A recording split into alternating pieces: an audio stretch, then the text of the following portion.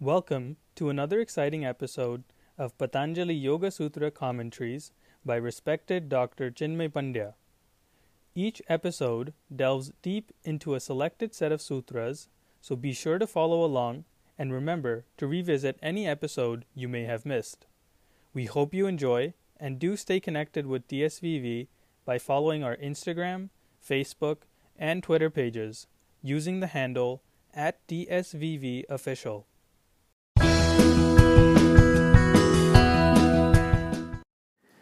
Pranam to everyone from Dev Sanskriti Vishwavidyalaya, Shantikunj, Haridwar. We are in the middle of the discussions of the Patanjali's Yoga Sutra and started discussing the Samadhipada, the first chapter of these most wonderful, immaculately written spiritual scriptures of India, Patanjali's Yoga Sutra. But before we go deeper into the discussion, let us start with the recitation of the Gayatri Mantra. And we start every session with the mantra of Gayatri because Gayatri is the deity, the power that is responsible to allow one to take the righteous path. And if anyone is walking on the path of spirituality, if anyone endeavors to go to the last possible frontier of the human consciousness, then this adventure can never be completed without taking the path of righteousness, dharma, nyaya, satya, sadachar as we call it in Sanskrit.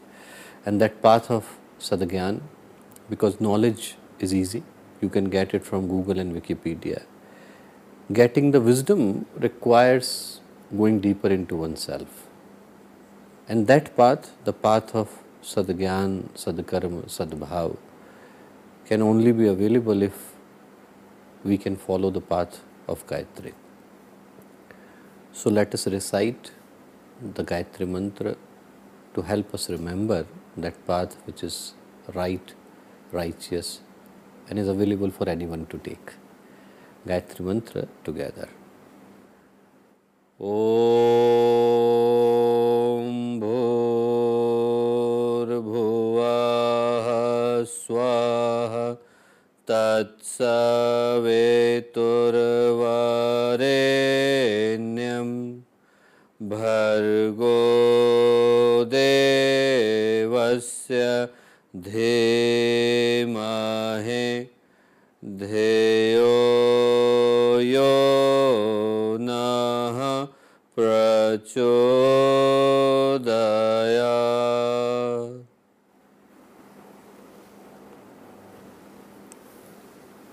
Welcome everyone through this medium that we are connecting, and we are connecting to discuss the Yoga Sutras of Patanjali.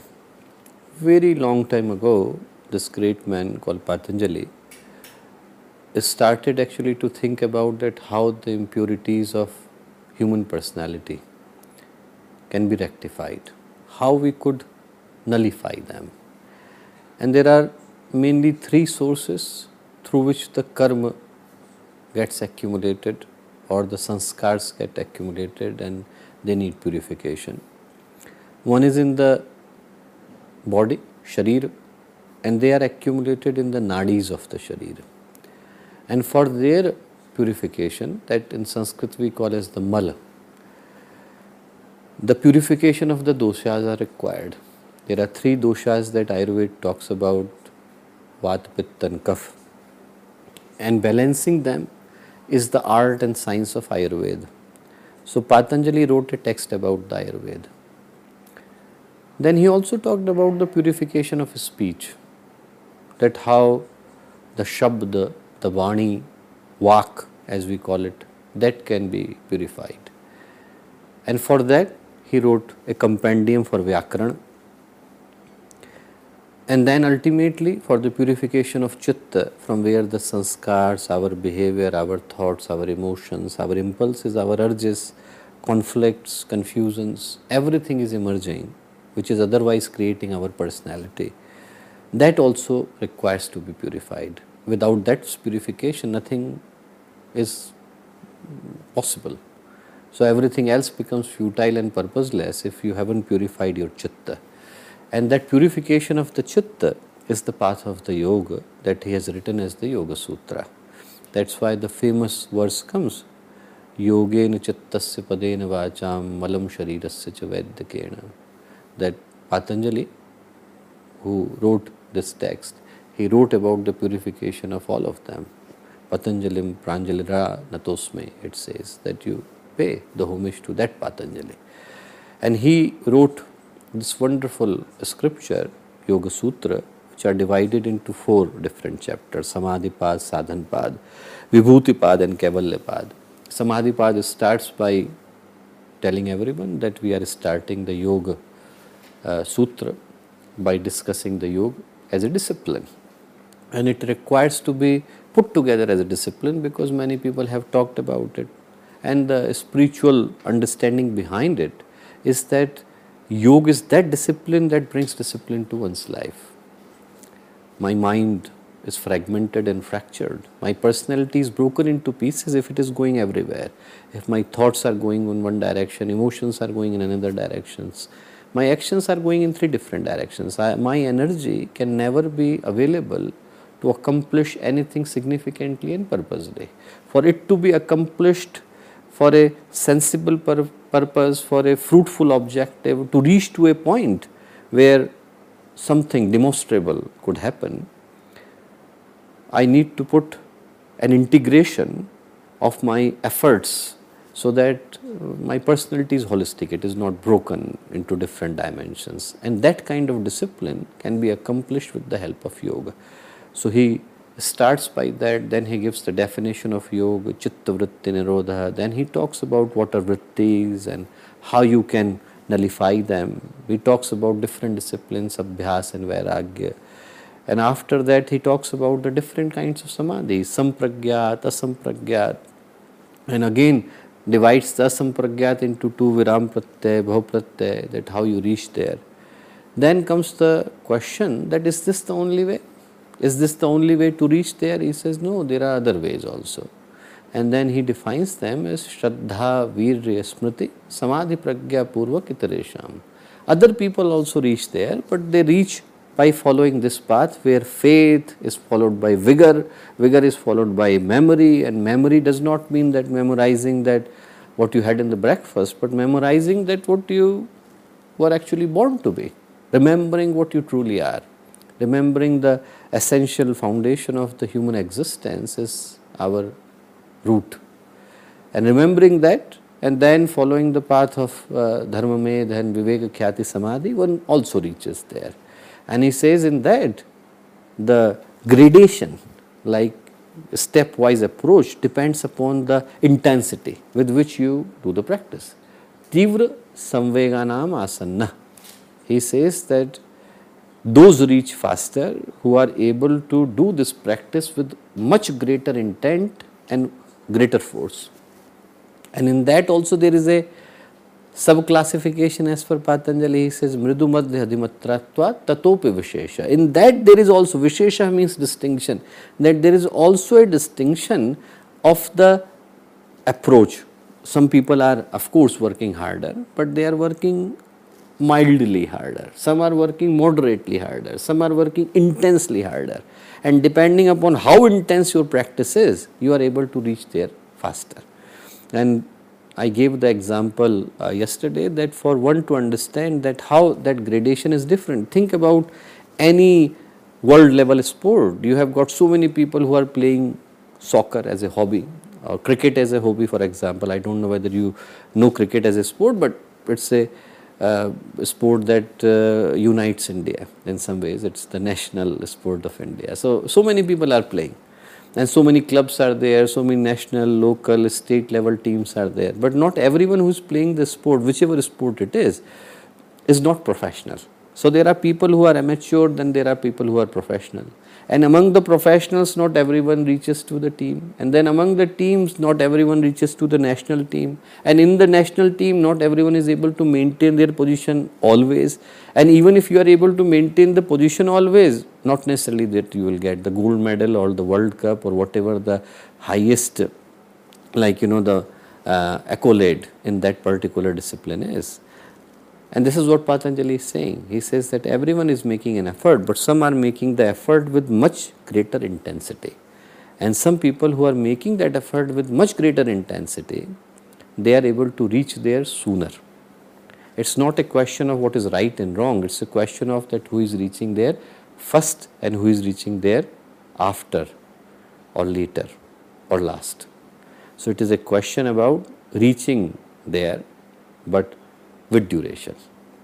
After this, Patanjali talks about a very beautiful aspect that is almost the foundation of the one particular philosophical school of India called Sankhya. And this is a great idea that came in India, and when you will hear, you will really love it. But before talking about the verse, I just want to point out that after mentioning the Samadhi, now for rest of the chapter, Patanjali would only talk about different approaches, and almost everything would start with Va. Va means or, that you can do this, or you can do this, or you can do this, or you can do this, or you can do it. So he will give you multiple options. Does not mean that one option is better than the other. It's that everyone's inner architecture is different, and you can follow the path that is right for you. For some people, everything has to be based on the logic, thought. It has to satisfy their intelligence, then only they can follow the path. Some people are emotionally guided. If their emotions are satisfied, they can follow that path. Some people need to do. They need karma. They need action. They need, okay, if I am able to do certain, don't give me the knowledge and wisdom, don't give me anything to actually about the bhakti, I need karma. So it is not about that. So many options would come, and they are just different kind of approaches depending upon different kind of personalities. So never think about these options that Patanjali is saying that this option is greater, or this option is greater, or this choice is better and this choice is better. They all are good choices. You need to figure out what kind of personality you have, and depending upon that, follow the path. Follow the path which is right for you. So he says, Ishwar pranidhanad va. Va means or. Ishwar he will talk about. Many people have translated Ishwar as God or Lord or Almighty. No need to do that, because Ishwar is Ishwar, and it's a, by translating it, you will decrease the value of it. Who is Ishwar? He will define in the subsequent verses. So let us talk about pranidhana. Pranidhana has been translated as devotion. You can translate it whichever manner you would deem right. Devotion or unconditional surrender or consecration, whichever way you think that this is the right way to translate, that's not an issue of translating it. Important thing is to understand it. Pranidhan, it says bhakti vishesham pranidhanam. Bhakti is devotion. We have got emotions. Let's start from the basics. We have got the emotions.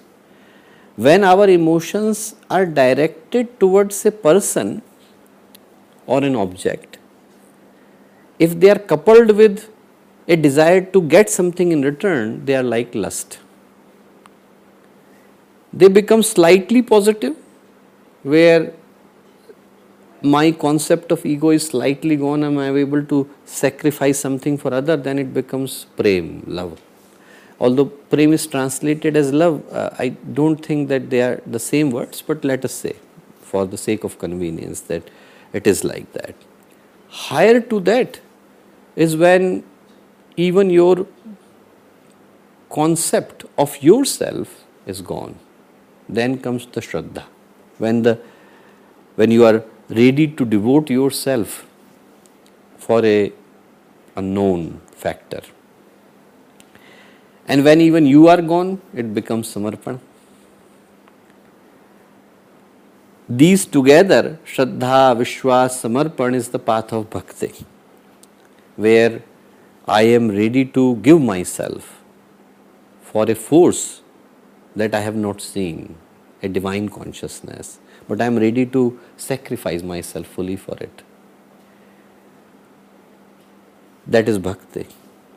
And even Bhakti Vishesh In Hindi we call it Utkat Bhakti. It's not the simple kind of bhakti. Many people may have bhakti. Patanjali says Bhakti Vishesh is Pranidhan. When you are ready to sacrifice to such an extent that there is nothing left between you and a higher consciousness. In southern part of India, when you would go, you will find the temples of Lord Shiva called Kannappa. And the story behind that is very beautiful. Kanna was a boy who was born in a tribal village. Father's name was Nag, mother's name was Tin, and then they were being born there. His birth name was different. Well, I'm using the word Kan at the moment. Birth name was different.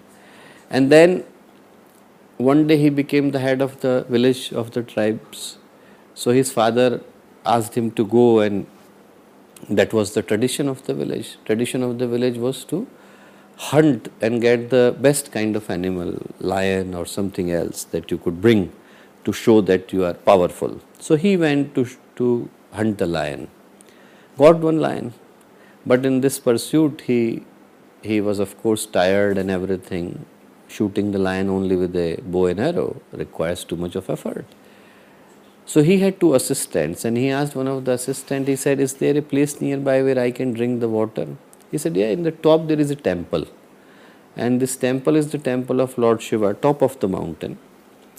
And I came once when I saw that there is a man, like, a priest, who was standing in front of the stone and saying something in a foreign language. That foreign language was, of course, Sanskrit. So he had no idea what that temple is and what is happening inside the temple. And these people from tribes, so he said, we have no idea, but there was a temple of, and they call it Shiva, Lord Shiva. There is a temple of Lord Shiva. If you want to see, then go there, and there is a river next to the temple. There you can drink the water. So he went to get the water. Then he thought, when we came this far, let's go inside the temple also. And moment he went inside, this boy born in the tribe family was like the same that we talked about 2 or 3 lectures before, called Videha Prakriti Lay, that they are the lateral entry. They come at the last minute. So they have paid back all their karma, they came only for one karma. So he was like that. He was a rishi, he was a sage who had reached to the last point, but only one karma was left. Immediately all the memories were invoked, and the moment he saw the statue of Lord Shiva, he ran to hug it. He said, how come you are like, sitting alone here, and you are so alone? And he was crying, and he said that, Lord, how do you maintain yourself? There is nothing like, how there is no food for you, there is no water for you, you are sitting alone here. And he said that I will stay for you here, I will be here. And he said, you need food. So he immediately, and he had nothing. Heart was pure, but he had nothing, no food. So he gave him the meat of the lion. And then he went to get the water, and he got, and he had also the flowers in the hand. But he got the flowers in the hand, but where would he carry the water? So he put all the water inside the mouth, and then just did the rinse over the statue. He said, now get the water, and gave it. And then he went back, and he was waiting outside to protect the Lord, so that in the night no animal should disturb the statue of the Lord. Next day morning, the priest came to do the puja, and he saw meat was everywhere and somebody has done this thing. So he started to cry. He thought that somebody has disturbed the statue of the Lord Shiva. Lord Shiva appeared in front of him. He said, the bhakti that I saw today, that bhakti was so special. He said, it is beyond. He said, when he rinsed above me, I felt like, Ganga is flowing over me. He said, when he offered the flowers to me, I felt like Ganesh, Lord Shiva's son, is playing with him. He said, when he threw meat over me, I felt this is the best food I could ever have.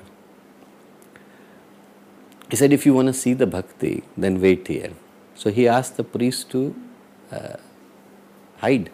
So priest was hiding. He first time saw the Lord. He was full of goosebumps he was getting. And then came the Karn. So came the Karn, and the Karn, when he came by his Leela, Lord Shiva's one eye started to bleed. And when he saw one eye bleeding, he could not see, what should I do to Lord? So he immediately took one of his eye off from the arrow and put it, in the statue of Lord Shiva. That eye stopped to bleed, but the other one started to bleed. So he took the another eye and started to put it inside the statue of Lord Shiva. Then Lord Shiva appeared and he said, don't do it. He said, you are my eye. In the language that this was said, Kanda means eye, Appa means eye, Kanda means mine. So he said, you are my eye. That's why the temple of Lord Shiva's are known in the south as Kannappa. And this comes from this very beautiful story. That bhakti where you are being tested non-stop is the bhakti that is called pranidhan. Because in the outer world there are only questions are there is only argument. That's why there are so many wars and strifes and struggles, because we are trying to satisfy the other person with the help of a logic, and logic can never satisfy. It can only bring an argument. Once logic can be wrong for another person, what is right for one person would be wrong for another person. What seems right for one person is definitely wrong for the other person. What is right for rich people may be not so right for the poor. What is right for the poor may not be so much right for the rich people. What is right for India may not be right for Pakistan. What is right for Pakistan may not be right for India. So this kind of argument would continue.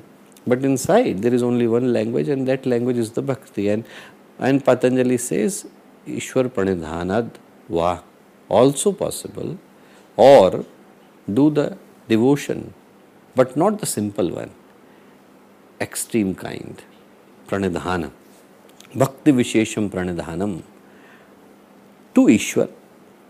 But first to understand, he said va, and va because you would hear it many times. It is important to understand that one way to understand it is or, like this is another option. You can take it. But also there is a beauty behind it. It is said or because it means that it cuts short all other options. If you just do this, there is also a possibility that you will get it. Forget about others, just do one. So you can follow the path where you are following Shraddha, Virya, Smriti, Samadhi, Pragya, Purva Kitaresham. Or you can do the one before Abhyas and Vairagya. Or just this, Ishwar pranidhanad va. Comes the question, what is Ishwar? Who is Ishwar? And I don't think there could be a better definition than what the Patanjali gave. Ishwar is more like an unnamed, not personal, everywhere kind of God that we use the term in Sankhya, because for those we use the word where the Swarup is defined, where the form is defined, we use the word Bhagwan for them. But for that, there is no Swarup, it's everywhere, omnipotent, omniscient. That God or that power, that consciousness that is everywhere, we use the term Ishwar. And Patanjali says in the next verse, he says, Klesh karma vipak ashay aparamrishtah purush vishesha Ishwara. Many terms he uses. He says, Klesh karma vipak ashay aparamrishtah. Aparamrishtah means not touched by. Purush Vishesh, not simple type of Purush, special type of Purush. That Purush is Ishwar. Let's try to understand it. Klesh or Kleshas, he will talk about them in the second chapter. But they are the ones, they are the primary problems which are responsible to make us do karma. In their influence, we end up committing the karma. Agyan, avidya, smita, ragadvesh, abhinivesh, they are the one who indulge us in the karma, in their pravah, in their force. Because of their storm, because of their influence, we end up doing karma. So, klesh leads to karma. Klesh is the seed giving birth to the karma. This karma, good or bad, we talked about it earlier, would bring us the result. The result that comes is called vipak. But this information is stored in the ashaya. What kind of karma would come to me, where it would come. Patanjali says in the second chapter, Jati, Ayu, Bhog, three things it would decide.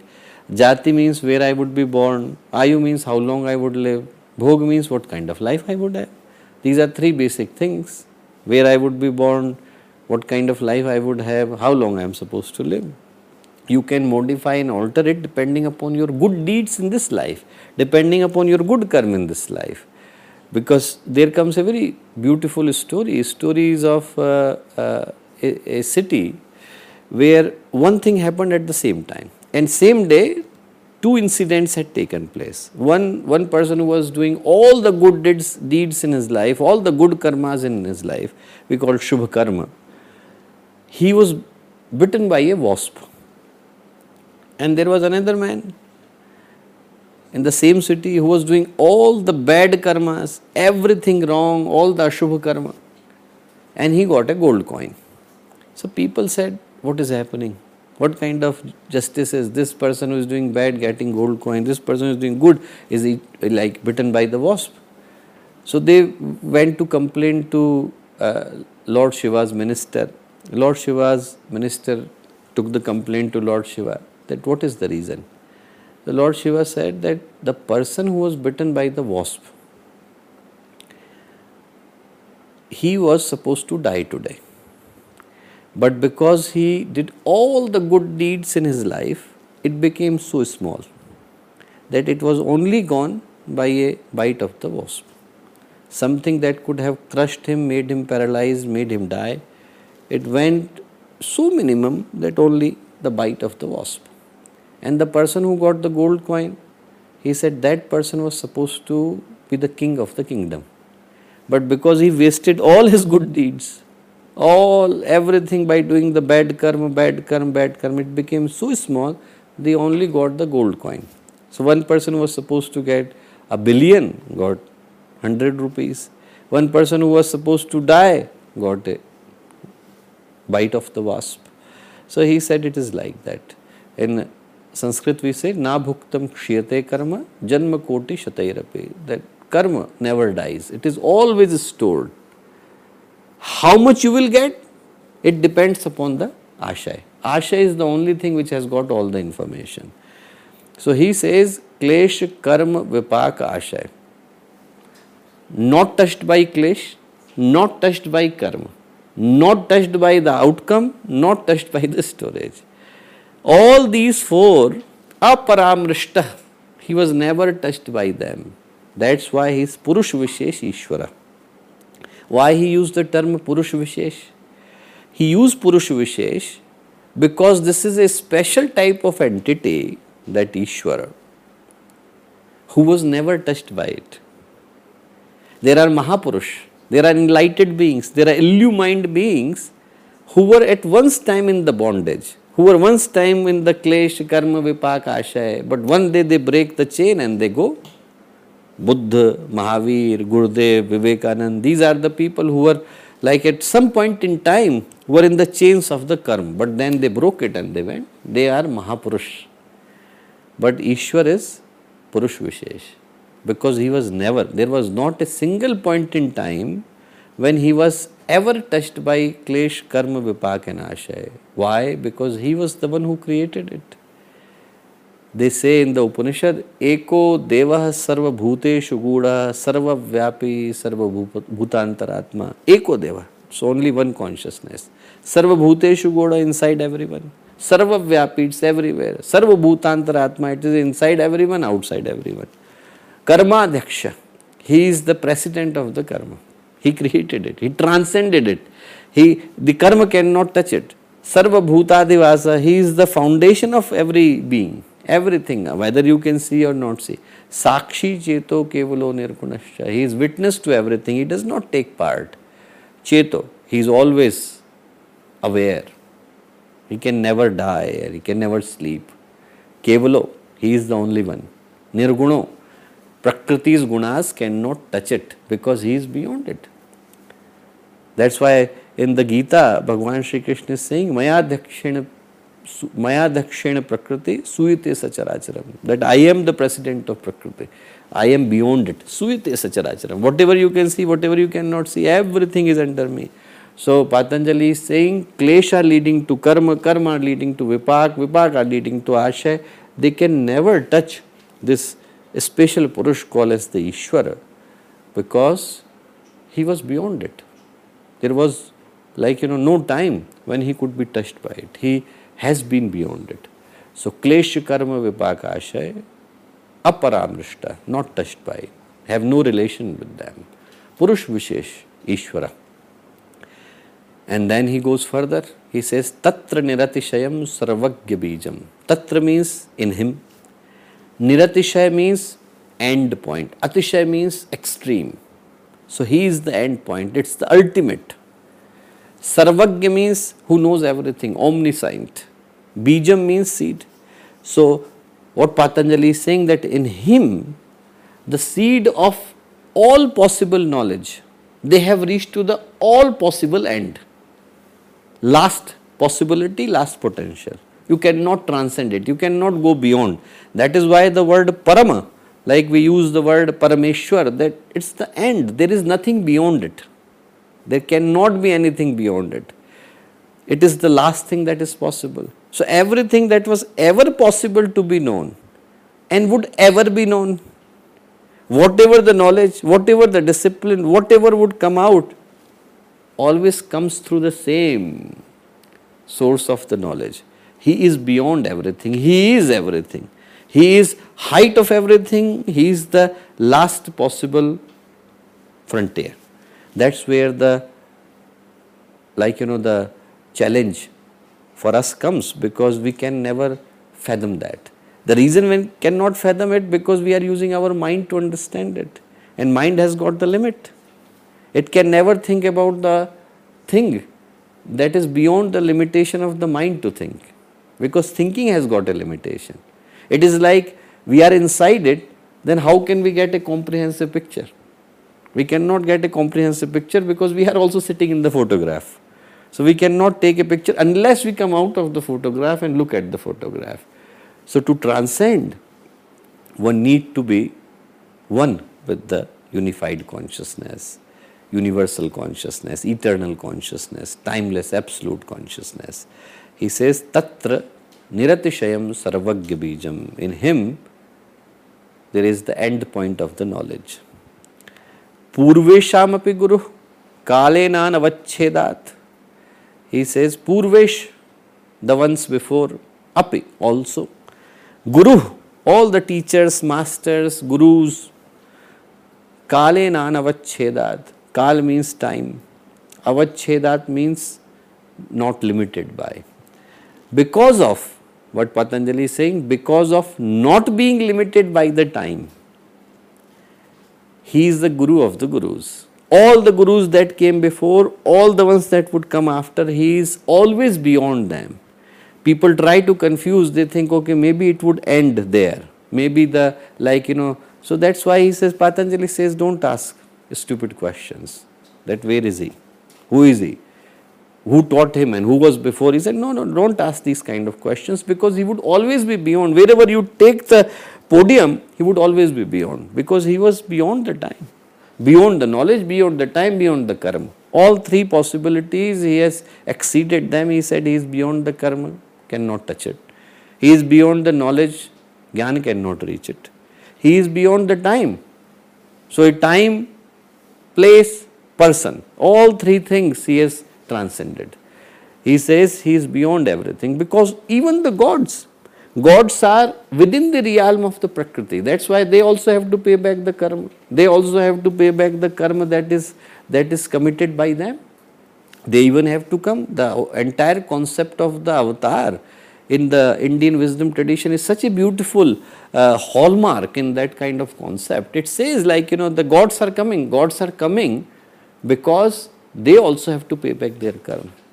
The story comes that Lord Shiva had to fight with a Daitya, with a demon called Jalandhar, and Jalandhar's wife had done so many good punya called Vrinda that he could not defeat him because of the wife's good deeds.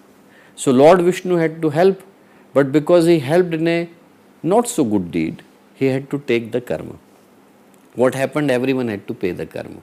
Lord Vishnu had to pay back the karma in the manner that when he came as the Lord Ram, he could never spend a quality time with his loved and dear ones. When he was 6 years old, Vasishtha and Vishwamitra took him to the forest. The day he returned with the marriage, few days later he was sent to the exile. In the exile, his wife, Ma Sita, had to be taken away. She was kidnapped. Then he was entered into the fight, and the moment he brought Sita back, few days later he had to send her again. And first time he saw his children, Love and Kush, died. Could never spend the time with the family. And then Ma Sita, she had to pay back the karma of the Vrinda. So in spite of being innocent, innocuous, and with not doing any bad deeds, she had to take back the karma of the humiliation of the people. At the time, when she returned back to Ayodhya, people started to suspect her character and all this because she had to take the karma. Lord Shiva had to pay back the karma. Lord Shiva had to pay back the karma by becoming associate of Lord Ram and forgetting his powers in the form of Hanuman. And Vrinda, who did nothing wrong but had to take that humiliation, her good deeds were returned back to her. Lord Vishnu had to marry her, and Vrindavan was created. So Vrindavan was created in the memory of Vrinda. So even gods have to pay back the karma. But this Ishwar, Patanjali says, is beyond. No karma can reach them. He is everywhere. There comes a very beautiful story in the Kenopanishad. Kenopanishad, the story comes that gods were very happy and then sitting there because they had just defeated the demons. And suddenly a big power full of light and fire and appeared there. So gods thought, who is this? Seems more powerful than us. So Indra went first, or Vayu went first to check, and Vayu said, I can, the air, the god of air said that I can throw away anything because of my smallest intervention. Storms can take birth, torpedoes can come, twisters can come, hurricanes can come. That power said, put a small grass leaf on the floor. He said, if you could do that, then move this. And with all his power, Vayu, God, could not move that grass leaf. Then came the fire and he said, I can burn everything down. That power again said the same thing, that burn this grass leaf down. Could not do that. Out of the humiliation, gods ran to feminine power, Shakti, and said to Adi Shakti that, who is that power? And Adi Shakti said, he is Ishwar.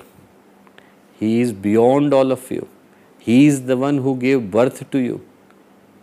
You are getting power because of him. You are from him. He is your beginning, he is your end, and he is your middle. That comes in the Kenopanishad. So Patanjali says that to devote yourself, an unconditional surrender to that Ishwara also helps one to reach to Samadhi. Ishwar pranidhanad va, also or by devoting yourself to Ishwar. Who is Ishwar? He says, Klesha karma vipakashay aparamrishtah purush vishesh Ishwara. One who is never touched by Klesh, Karma, Vipak or Asha. And a special type of Purush, because others have to take birth, end up in this cycle, and then they have to free themselves. But this one was never chained. He was never in any kind of bond. He was beyond all kinds of the reach of karma. Tatra niratishayam sarvagya bijam. He is the height of possible wisdom. And he is the gurus of the gurus. Purveshamapi guruhu kalenana vachchedat. He is not limited by time. So this question is meaningless for him, that who was taught by him, or he is guru of whose guru? He is gurus of the gurus. He is the beginning. So no one can reach him by only imagining about him. You have to be one with unified, universal, eternal consciousness.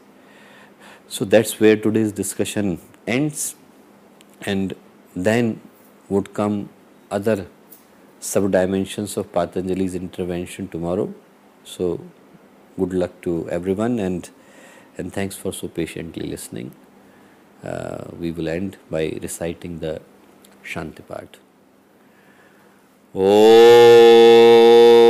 Dyo Shantirantahariksha Shantehe Prithavehe Shantirapah Shantiroshadhayah Shantehe Vanaspatayah Shantirvishve Devah Shantirbrahma Shantehe Sarvagvam Shantehe Shantireva Shantehe Sama Shantiredhe. Om Shantehe Shantehe Shantehe Sarvarishta Sushantira Bhavatu. हमारे YouTube channel Shanti Kunj video Gayatri Parivar को subscribe करें एवं bell icon जरूर दबाएं ताकि गायत्री परिवार की विभिन्न गतिविधियों की जानकारी आपको मिलती रहे।